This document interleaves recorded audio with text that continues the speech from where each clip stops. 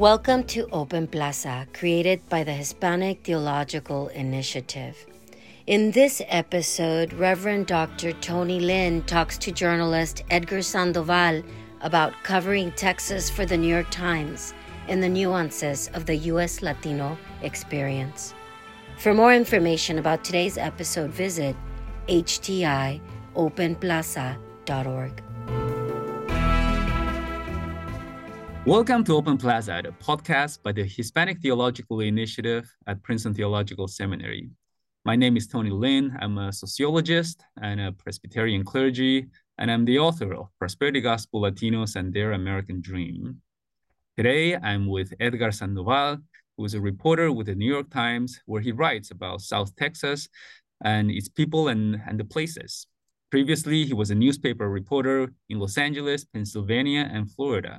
He is the author of The New Face of Small Town America with Penn State Press, which was published in 2010. Edgar, thank you for joining us. Thank you for having me. So Edgar, tell us a little bit about yourself and your background and maybe how you became a journalist. Oh, thank you for that question. So I have what I could like to call the reverse immigration story. I was born in Los Angeles. I was born there, went to grade school in Inglewood till the third grade. And then my parents decided to move to Mexico. Their dream was to open their own welding shop in a small town in Zacatecas. So when I was in third grade, we moved to Mexico, me, my four siblings, and my parents. So I came of age there. I was in this small town from the third grade to high school. And by that point, it was the late 1980s. The economy in Mexico was faltering, especially in my hometown, which Juchipila, Zacatecas, people rely on money people send from the U.S. So when the economy was bad, our shop wasn't doing a lot of business. My parents decided, we have 5 American-born citizens. If we want them to have a better future, why not go back to the U.S.? So we moved back. We were all in high school, most of us, and we went to Texas this time, not California. It's a little bit cheaper, and we had some family there. So I ended up first in Galveston, Texas, which is near Houston. I'm sorry, that's not right. Texas City, which is near Galveston, and then in Galveston. And then we ended up in the border with Mexico, where I finished high school and I went to college. And I was always interested in seeing people like me in the media, newspapers. I always like reading.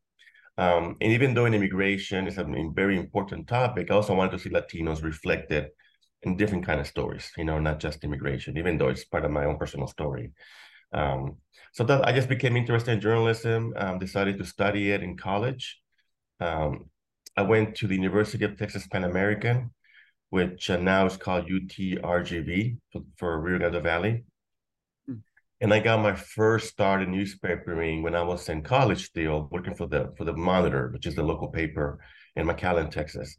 And I was writing obituaries on the weekends. I was working 2 other jobs.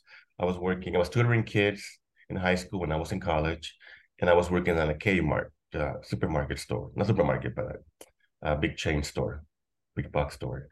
So I was doing that, going to college, and then I started just liking the newspaper business. And shortly after that, in the next following year, the Monitor started giving me more assignments to go out in the field and cover stories. And I just took it from there. I went to work, like you mentioned, in LA, Texas, Pennsylvania. I spent more than a decade in New York working for the New York Daily News. It's a very greedy newspaper, GRTTY, very street savvy. So you really learn how to maneuver tough situations and deadlines. So I had a long career with them.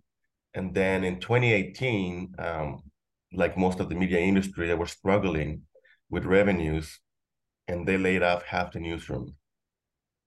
And I was part of that layoff group, which was very devastating at the time. It was like being married to someone for 10 years and then suddenly getting the divorce papers out of the blue. But then I started freelancing for the New York Times here in New York. And slowly, I just climbed the ladder there. I spent 1 year or so freelancing and what they call stringing. That's when they call you to cover breaking news. I was doing also writing my own stories as well.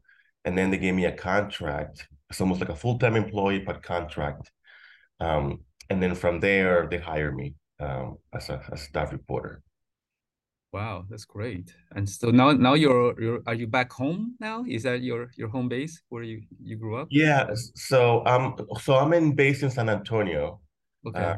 which is, Texas is a huge state, and you drive 3 hours just to go to the market sometimes. But my family is 4 hours south in McAllen, and I'm in San Antonio. So yeah, we're in a relatively big area considering Texas such a huge state. Mm-hmm. Yeah, yeah. So tell us what's going on at the border. What there's been a lot, and we can go into the details of some of the the more focused reporting that you've done. But what are some things that we need to be paying attention to right now? Right now, we're in early March 2023. What are some things that are happening there that we might not know in the national news? Right now, is quote unquote quiet, as they say. As you know, back in December, there was what a lot of people consider a humanitarian crisis because there were thousands of migrants stranded on the Mexican side of the border, and very few were allowed to cross and apply for asylum. And very few qualify for asylum. It was just people who were escaping communist countries, mainly.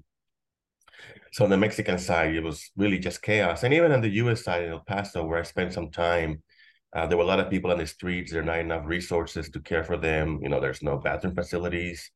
A lot of people are coming with children. So, I mean, it was people in the town were having a hard time just, people in El Paso were really conflicted because, it is the Ellis Island of Texas, where, welcoming city is a majority Latino city, but they also realize that they don't have the resources to care for so many people. So it was kind of like uh, not bittersweet, but it was an internal struggle they were trying to understand.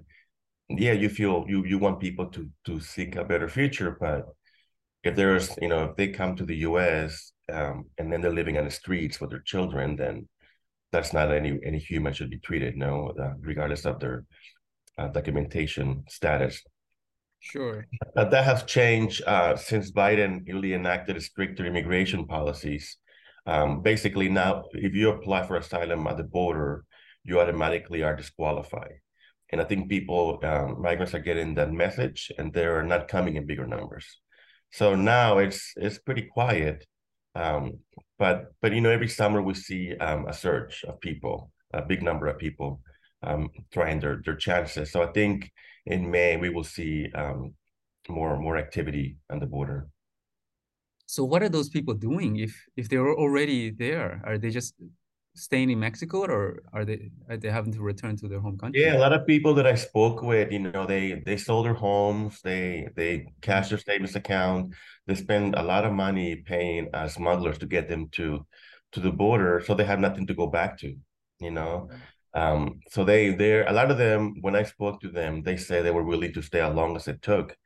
But also the shelters in Mexico also don't have limited resources, especially when there's more people arriving every day. So they do have a time period they have to eventually move on. So some people did ended up going back, because they had nothing else to do, nothing else to look forward to. There was no chance for them to get asylum, really, and the shelters in Mexico also were getting pretty overcrowded. So some of them went back defeated, and sad that they couldn't achieve their dream. Mm. Wow. Where does that stand with the Biden administration with that policy? I mean, that can't stand long term. I mean, it's definitely being challenged, but I think the Biden administration is also desperate. Nobody has really figured out how to enact humane immigration policies. Mhm. And it looks like in Washington it's a gridlock, right? So the Republicans and the Democrats are both not willing to work together, it seems like. So until that happens, until they get their heads together and come out with a real solution, and this is going to be um, the story of America. And when I go to the border, which is often, people always tell me this is a story it's always been happening here. Mhm. People remember the same concepts in the 80s, 90s. Yeah. So a long-time border resident, this is just part of life. Yeah. Yeah. So in hearing you talk, I'm assuming when you first went to the border, 2018, 2019, it was mostly, you were thinking you were going to focus mostly on immigration issues. Is that right? Yeah, so when I was sent to San Antonio, was to a big part of it was going to be immigration, but also to write about Latinos in America, in that part of the country. So it wasn't just we were trying to go beyond Latinos are immigrants. You know, Latinos are Mexican Americans now, especially in Texas. In Texas, you have three, four, fifth generation Latinos Americans, you know, who have last names like Hernandez and Rodriguez, but really have no memory of their homeland. And some Yeah. people haven't come back to Mexico and Latin America in a long time. So, like, for example, Uvalde, a lot of the people in that community are generational Mexican Americans. Mhm. You know, Yeah, who yeah. And they were, a lot of them were there before. It was part of America, right? right. You know, the common rephrase, as you probably heard, it's the border crossed us. So some Latinos never were, you know, it was when it was, they were in Mexico only when it was Mexico. Yeah. But ever since Texas became part of the US, you know, they've been there, you know. But it's a community where it's very multicultural. You know, the Mexican community, the Mexican culture and the American culture are very intertwined. You can play George Strait in your iPad, and then you go to Pepe Aguilar in the next song. You know, it's just part of the community. Yeah, yeah. So you mentioned Uvalde, and also immigration and generations of Latinos. When when the Uvalde the school shooting took place, one of the things that that was painfully clear is that we don't, as immigrants, we don't get to choose how we assimilate into a larger culture.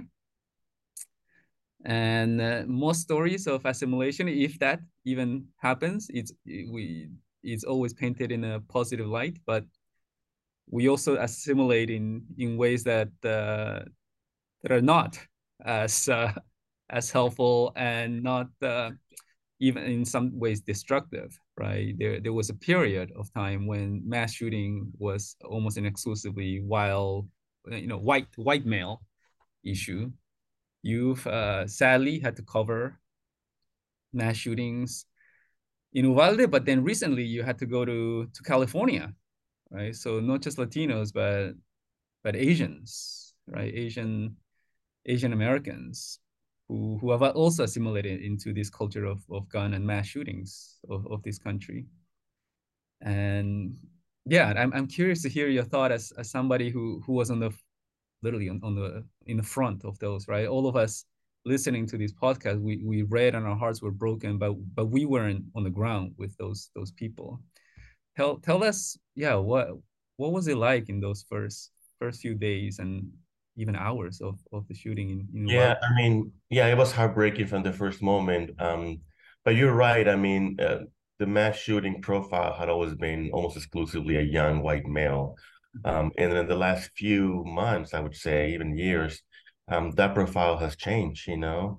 We have people of color perpetrating this horrible crime on their own community, you know, in Half Moon Bay, in Monterey Park and in Uvalde. That was the common refrain I heard from, not from the families, but from the activists, you know, that he was quote unquote one of our own, a young Latino man who, it's a small town, 50,000 people. So people knew of his family. He was a pretty reclusive individual, but people knew of the family, you know, and he worked at a local Wendy's. So, I mean, he was not a complete stranger. So it was really unfortunate that one of, you know, a fellow Latino committed. I mean, whoever committed this crime would have been a horrible idea, but the fact that it was your neighbor, you know. But I think that a lot of the people in Uvalde go beyond the actual gunman. I mean, it was a systematic failure. Everything that could go wrong went wrong at every level, you know, from the initial police response. If you know the story of what happened in Uvalde, this young person first attacked his grandmother with a weapon, and the police were called in those moments initially, and then he was pursued. So the police were on his tail from the beginning, really. You know, he arrives outside the school, has a confrontation with some officers, shoots at some local residents, and still manages to get in, and then is there for 77 minutes, right? So Mm-hmm. it's not in the other mass shootings. Usually, people find out what happened after the crime has been perpetrated. Yeah. But in this case, it was just systematic failure at all levels, you know. And then even after the tragedy happened, there was a lot of silence from the authorities or misinformation being spread out. And to this day, the families don't feel like they have gotten the answers that they need, you know. Mm-hmm. They want not just, accountability, but they also want some changes. And they face a lot of resistance, not just from the authorities, but also a lot of their neighbors now. Because Uvalde is a conservative town. You know, speaking of assimilation, Latinos have assimilated to rural mentality where Republicans are the majority in those areas. And with that ideology comes the idea that there should be no restrictions on any kind of guns, no weapons, you know. And the Uvalde families and their allies really want some gun control change. What they're looking for specifically is they would like to see all AR-15s banned completely. They don't see why a weapon that is made for the war, you know, for soldiers, people have to be trained to use them, why they should be sold in a regular supermarket next to a Hampton Inn and next to a gas station, you know, which is where the store is located, where this person bought the weapon. Um, but they want accountability and they want those changes, but unfortunately, they're not getting that reception. They're actually being blocked at every turn. But they're really resilient group of people, Mm-hmm. and this is going to be the mission of their lives going forward. Yeah. Yeah. But it was devastating. I mean, I remember when these stories happen, you get an alert on your phone, right? And for the most of the time, your heart kind of races, and then you think, maybe it's not what we think it is. A lot of times, people report, false information on Twitter and social media, and even on alerts. A lot of times, the reports come in as a mass shooter, and it turns out that it was something else or just a one-on-one personal situation where people were running. Mm-hmm. So when the Uvalde alert came, at first we thought it was a person who was being chased by police and ended up in a school trying to get away. Mm-hmm. And then an hour went by, and then we just thought, okay, well, this is one of those false alarms, nothing really, hopefully happened. And then like a few hours later, I get another text from my editor saying, this has happened, this is real. And I just remember like my heart fell, and I was in the valley in the border covering a story about how people were crossing to Mexico to buy baby powder milk because at the time there was a shortage in the U.S. Mm-hmm.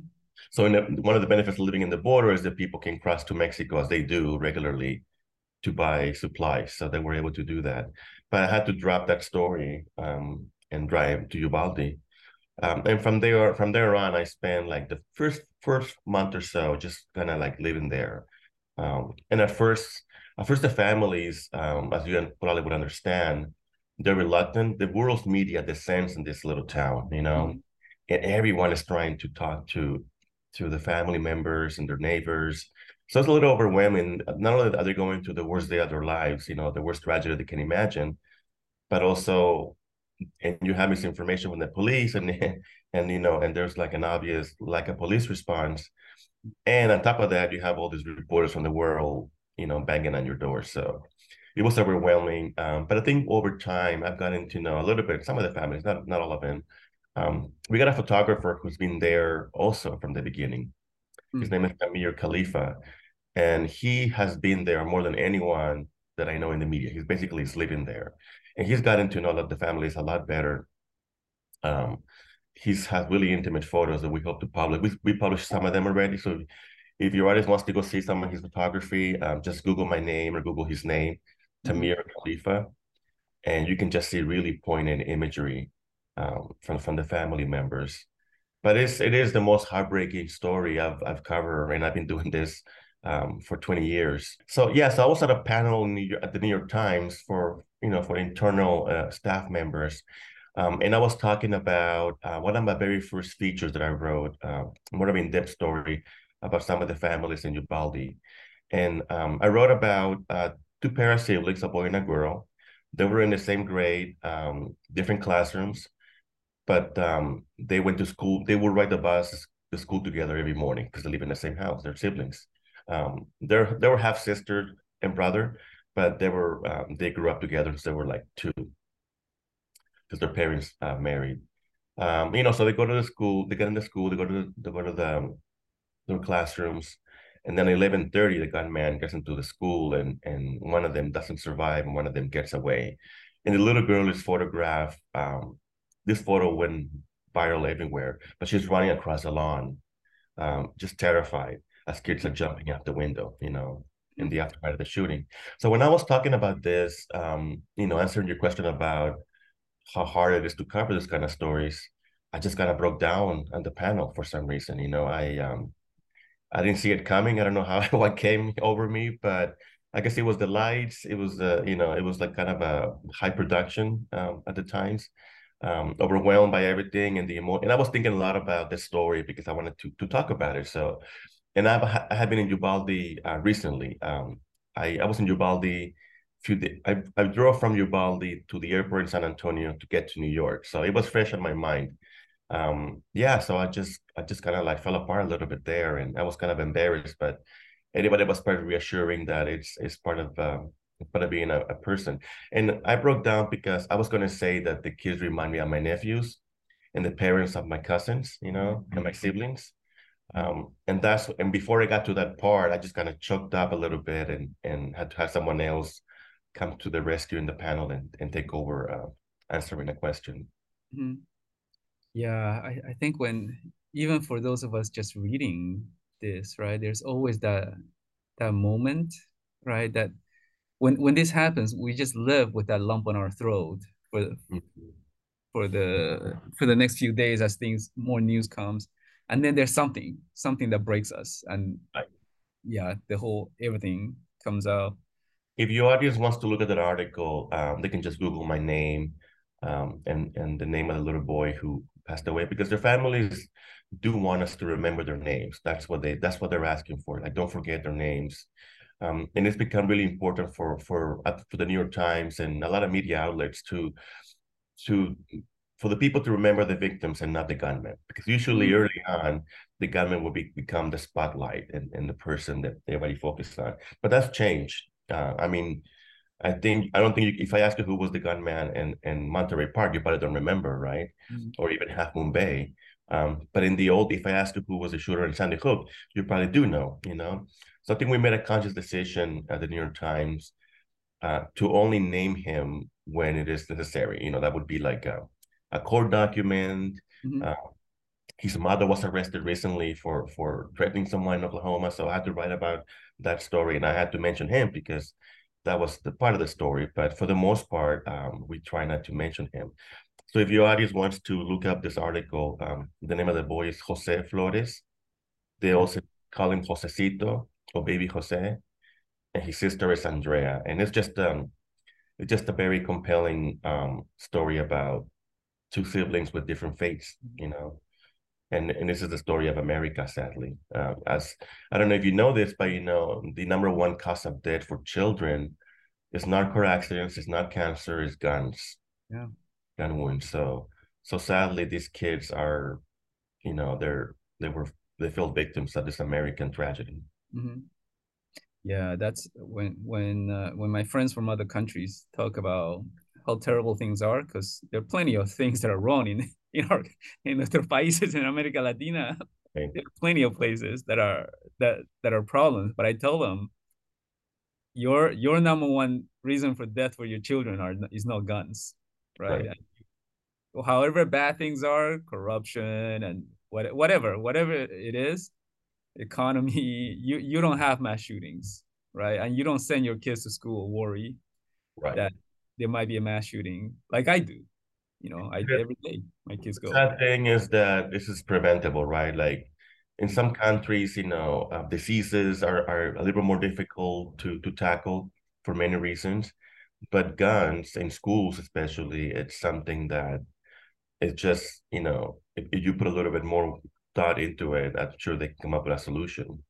It's not, the people who are pro gun rights, they always argue that even if you enact laws, you're not going to stop, gun violence. But what the activists say, on the other hand, is that if you step one, if you make it more difficult for people who should not be owning guns to get those guns, that's the whole point. I mean, there's laws against murder, right? Murder still happens. There are laws against drunk driving. People still, unfortunately, get behind the wheel. So the laws are just meant to raise awareness and lower that Yeah. that incident. Yeah. Yeah, and it's almost like it's all or nothing for both sides, right? Because I'm sure banning guns is not going to end the fact that the fact that it even crosses people's mind that they're going to go into a school and shoot little kids. That's there's something rotten in a society that raises people for that to be normal. So okay, fine, right? Even if you ban guns, that how do you how do you fix that culture? But also the fact is, if you ban guns, the access will be lower, and everything we know, right? All the research we know shows if you have stricter gun control, if you have background checks, if you have these things, it would decline, right? A lot So of the gunmen who have committed these terrible acts in the most recent mass shootings, most of them got their guns legally. yeah. And that means that they follow the law. Mm-hmm. So if the laws were a little bit stricter, perhaps they would have a more difficult time getting to those weapons. Yeah. A lot of the people in Uvalde who support gun control, a lot of them own guns, right? So it's not like it's a foreign concept to them. They just want people who should not be getting guns, who obviously show signs of violence or disturbance, not to get those guns, especially when you're a young person who probably has fantasies or God knows what's going on in their brain. You just need someone to access you. Sure. So a lot of people there have guns. They just want responsible people to get those kind of weapons. Well, actually, they don't want those weapons at all. But if you want to get a gun, there are many options, for hunting, for self-protection at home. But it doesn't have to be give all, take all. Yeah. Edgar, when I was following the reporting on all of this, you were the first person I read who wrote about a pastor, a clergy member who was in there trying to help find out who was in the ER, who passed away. Tell me a little bit about your thinking on reporting on that on a clergy member, and help us see again, a lot of the people listening to the podcast we are members of the clergy. A lot of us think, hope we never have to encounter that, but we're also at a loss. Or what I hope I never have to face it, and if I do, I have no clue. I have no clue how it will bring comfort to a situation like that. But you were there. You saw a pastor who had to do this. Tell us a little bit about that, and how you came to report on him.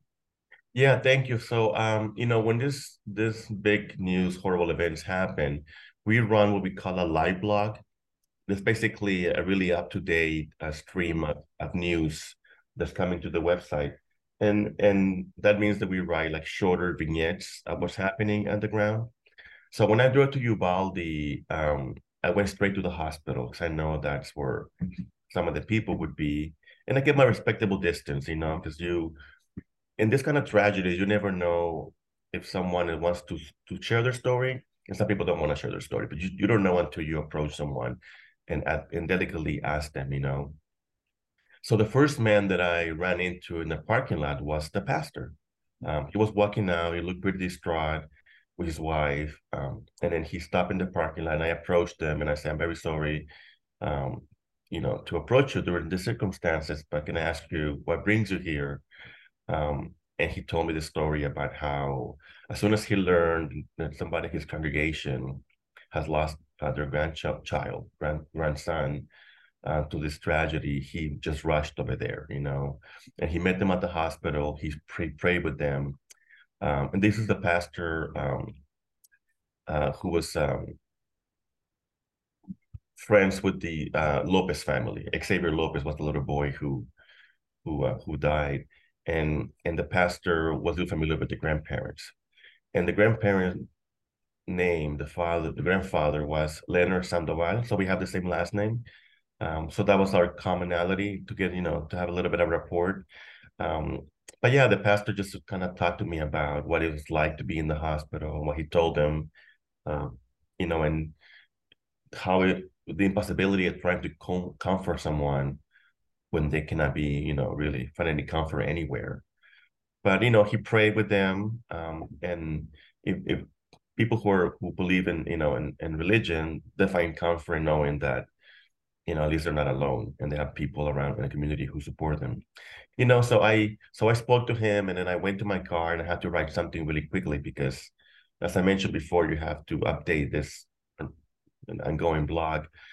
And when you write these stories, you're always nervous about how would they perceive it. Like would they think that they share something they shouldn't have shared, perhaps, or I don't know, they were just in an emotional state. But he actually texted me like later and said, "Thank you so much for sharing my story, and for reminding people that there are pastors out there who are there to help people when they need it." So yeah, he was really nice, and we stayed in touch every now and then. Just not so much recently, but surely in the aftermath, we were just texting each other. Yeah. And asking, I was asking for how's the family doing, how they're holding up, and those kind of things. Yeah. So how are things there? How are the family? How's Andrea doing? What? Andrea, I wrote a follow-up story where about kids going back to school, and Andrea had a really difficult time deciding whether or not to go back to school, because it's difficult for them to even step back into a campus after what they went through. But at the end, she decided to go back. You know, she was undecided until the very last few days, and finally she told her mom, "Mom, I'm going to go." And the mom said, "Well, go to school. If you ever feel at any point like you can stay there, just call me and I'll go pick you up." You know. So she's been able to stay in school. She's doing well considering. I mean, no one knows the trauma that these children are gonna it's going to manifest in the future. This is people have to go back to work. I know it's a working community. There's a lot of kids that get in therapy, but like I said, nobody knows. I've been talking to one of the survivors' families. This is a child who was wounded in the classroom and was there for 77 minutes while the police waited to breach and confront the gunman. But he also looks like a normal boy. Like if you saw him on the street, you would never know. Mhm. But his parents are worried because they've been told that he can be quote unquote normal for a long time, and then one day as a grown up, something can just trigger him and send him into an emotional tailspin. You just don't know. So everyone is just trying to survive day by day, the next day and the next day. The parents are just focused on activism. That's how they're able to to keep going forward. But the town is also divided. Like I mentioned earlier, it's a conservative town, even though it's majority Latino.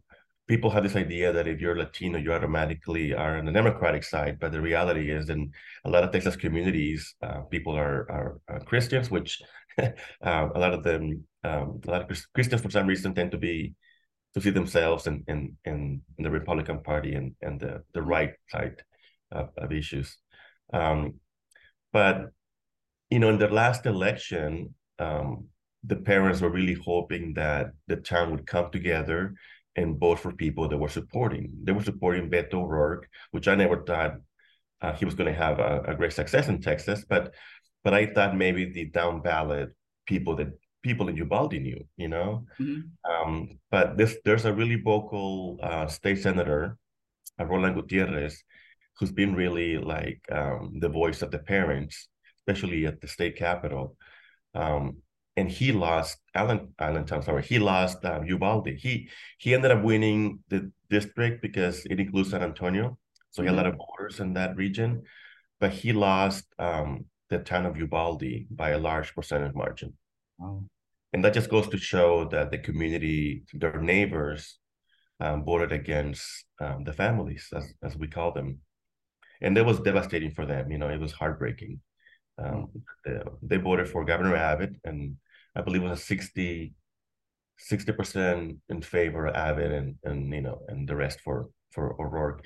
And also Mr. Gutierrez, the senator, he also lost to nearly 60%. So his rival got 60% of the vote, and he got the rest. It's a pretty small margin if you think about it. Yeah. Wow. But That these kind are of the nuance of the plurality of our communities, right? That right, yeah, and that goes to show, yeah, and how divided the town has become. When the superintendent resigned, because he said he retired, but in reality there was a lot of pressure from the local families. They weren't happy with the police response or how the school district, um, Mhm. you know, handled information going forward.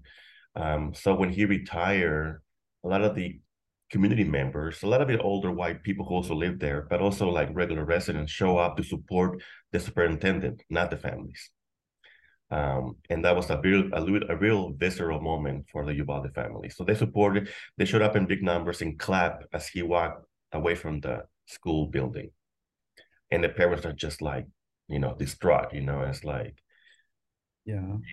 because at the beginning, the signs of Uvalde strong, Uvalde united were everywhere, but now we have seen that that's not the case, that there are divisions. Yeah. Edgar, how do you take care of yourself in after reporting on such, yeah, going continuing to have to report on Yeah. such tragic I mean, uh, it's really reward. Even though I broke down a little bit, I told my editor I broke down a little bit, not because I can't or don't want to do this anymore. I just had an emotional moment, but I find it really rewarding to tell these stories. Every time to tell these stories and it reaches people, I do feel emotionally rewarded. I have another story coming up about some of the survivors, and even the ones that I've told. Like I spent a lot of time with one of the family members leading up to the Day of the Dead, Dia de los Muertos, which is like mhm. a folkloric holiday. Speaking of how communities still embrace their culture, even though they're part of the American mainstream, they do celebrate Dia de los Muertos in Uvalde. But before this year, it was more of an intimate. A lot of people went to the cemetery on their own and brought like food and memories and the favorite snacks that their departed loved ones love to eat. But this year, it was really a unified. There are moments of unity every now and then. Thank God for the families, and that was one moment where the community the cemetery turned into like a festival. Really, it was the first time that I saw a sense of I don't want to say happiness, but a sense of it was a jovial environment Hmm. because it was about remembering lives. Not, that was the only time they were not like chanting for justice or Yeah. accountability. It was just remembering who the kids and the two teachers were. The typical altar had like a smiling photo of the child and the favorite foods that they like to eat. Hmm. Uh, Hmm. and like yeah and like little trinkets that they kept, souvenirs. So yeah, I mean, that was the one time that we got to experience something that it was unifying but also Hmm. focus on the memories and not so much on the tragedy. And Yeah. we focused on an article on a woman named Ana Rodriguez. Hmm. Her daughter Maite Rodriguez died unfortunately in this tragedy, but she chose not to bury her in a cemetery. She was cremated. So we follow Anna from her house to the cemetery. She's carrying this urn, and then brought her daughter over to the cemetery to share with the other parents who did bury the children in there. And she adorned the altar with the urn, her photos, and the tennis shoes that she wore that day that were given back to her. Hmm. So it was a very and the parents, they give each other strength, because only they know what they're going through. Nobody will ever know. Them and parents of other mass school shootings. Uh, Yeah. Absolutely. yeah. So, but I take care of myself just by doing some things for you. You have to, like I'm in New York right now, so I went to see Phantom of the Opera the other day. Yeah. You Before it closes. yeah, before it closes. So you have to find little things to do for yourself to Mhm. to get a break from. Some people don't have a choice. People who live in, especially the families of the children, that's just they don't have they can't escape that reality. Mm-hmm. But Yeah. the one thing that we have that is on our benefit is that we can sometimes get a break from this world. So when we go back to report on it, Mm-hmm. we can do so. Yeah. Well, Edgar, you're doing God's work because you're bearing witness to some of the most painful things in this in our society, and you're helping us, the Thank you. not just us, but for future generations. But I do also try to do other stories that are not that Mm-hmm. they show different diversity in the community. Like for example, last year, it's going to be a year ago almost already. I went to the border. I grew up in McAllen, in the Mission area, and was always very interested in, and you've probably seen this in ropa usada shops, Mm-hmm. used Yeah. warehouse clothes. And in the valley, they're not just stores. I mean, they're warehouses the size Mm-hmm. of like tennis fields. And there's like mountains and mountains of clothes. So people just kind of climb them and then just dig Yep. Yep. for deals. So I wanted to write a story about that, and I pitched to my editor and I said, "Yeah, go." And I spent a week just going to different shops and talking to people. I mean, surprisingly, it was kind of difficult to report it because a lot of people there's a stigma about buying, clothes from a pile of used, items. So it was difficult to get access. A lot of the owners were not very trusting, but I did find enough people to let me. There was a woman who she was very happy about it. She was like, "I've been doing this since the '70s." She's like, "I have no shame, and I don't. There's no shame in looking for a good deal." She was as a cleaner as a in a building, so she's like, "I make very little money, so this is how I buy my grandkids' clothes and my kids' clothes." Yeah. Yeah. And it was a kind of a tender moment. Her and other two grandmas were next to Mm-hmm. each other looking for deals. She was looking for a quinceañera dress for her niece, who was about to turn 15. And she grabbed like this huge dress with like a flower image in the skirt. Mm-hmm. Think of it how the Virgen Maria mantle just, appeared. That's how the flower looked. Wow. So she found a bargain. And then the grandma, it was kind of funny. She found a bikini for the summer season. So they were just kind of, giggling about their Wow, finds. that's great. And yeah, and they only pay like $8 for like like a laundry bag full of clothes.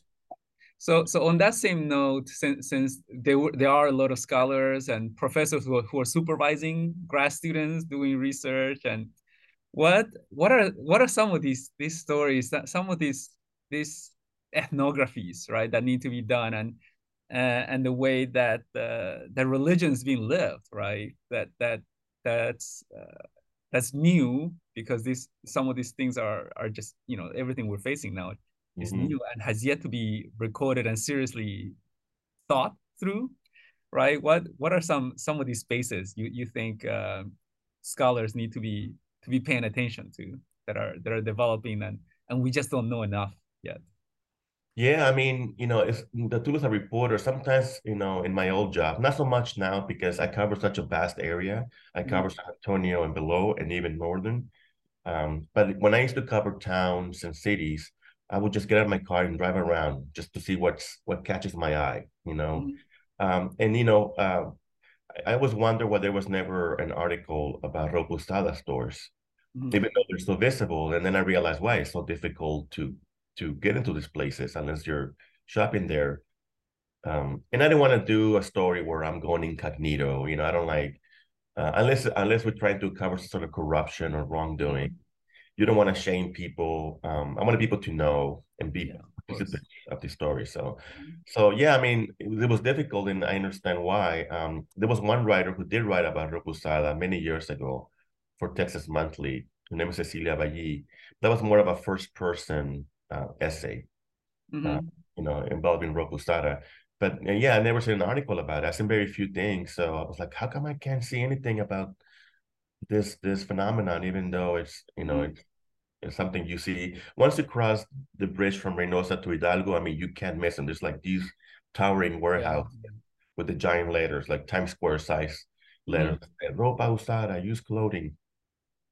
So I would say just drive around. When I was in Florida, I was driving around town looking for story ideas, and I came across a really peculiar, like little shopping center. It was one of those dying shopping centers that, ever since online stores took off, a lot of the stores have been struggling to customers, and this little area, they were really struggling to get people's attention. So they became creative. Like they had a dentist had a sign that said "Dentistry for Cowards," and it was like basically if you've never been to a dentist before or have been avoiding it for fear, then he had ways to make you feel at ease. Yeah. So things like that. Just read. I like to also, when you read local papers, just look for that one line that catches your eye, that tells a bigger story about the community. Because I joke that journalism is anthropology in a hurry. Like you're doing the work that anthropologists do, but you do it a lot quicker sometimes. And deadline. Well, Edgar, thank you so much for your time. On behalf of Open Plaza and our community, thank you for your work. Thank you for thank you. For your time. Thank you for having me.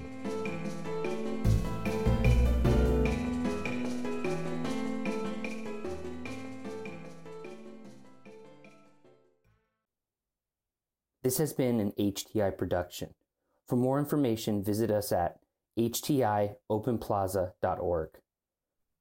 The Hispanic Theological Initiative provides Open Plaza as a public service.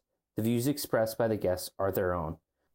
Their appearance on this program or any reference to a specific product or entity they represent does not constitute an endorsement or recommendation by HTI.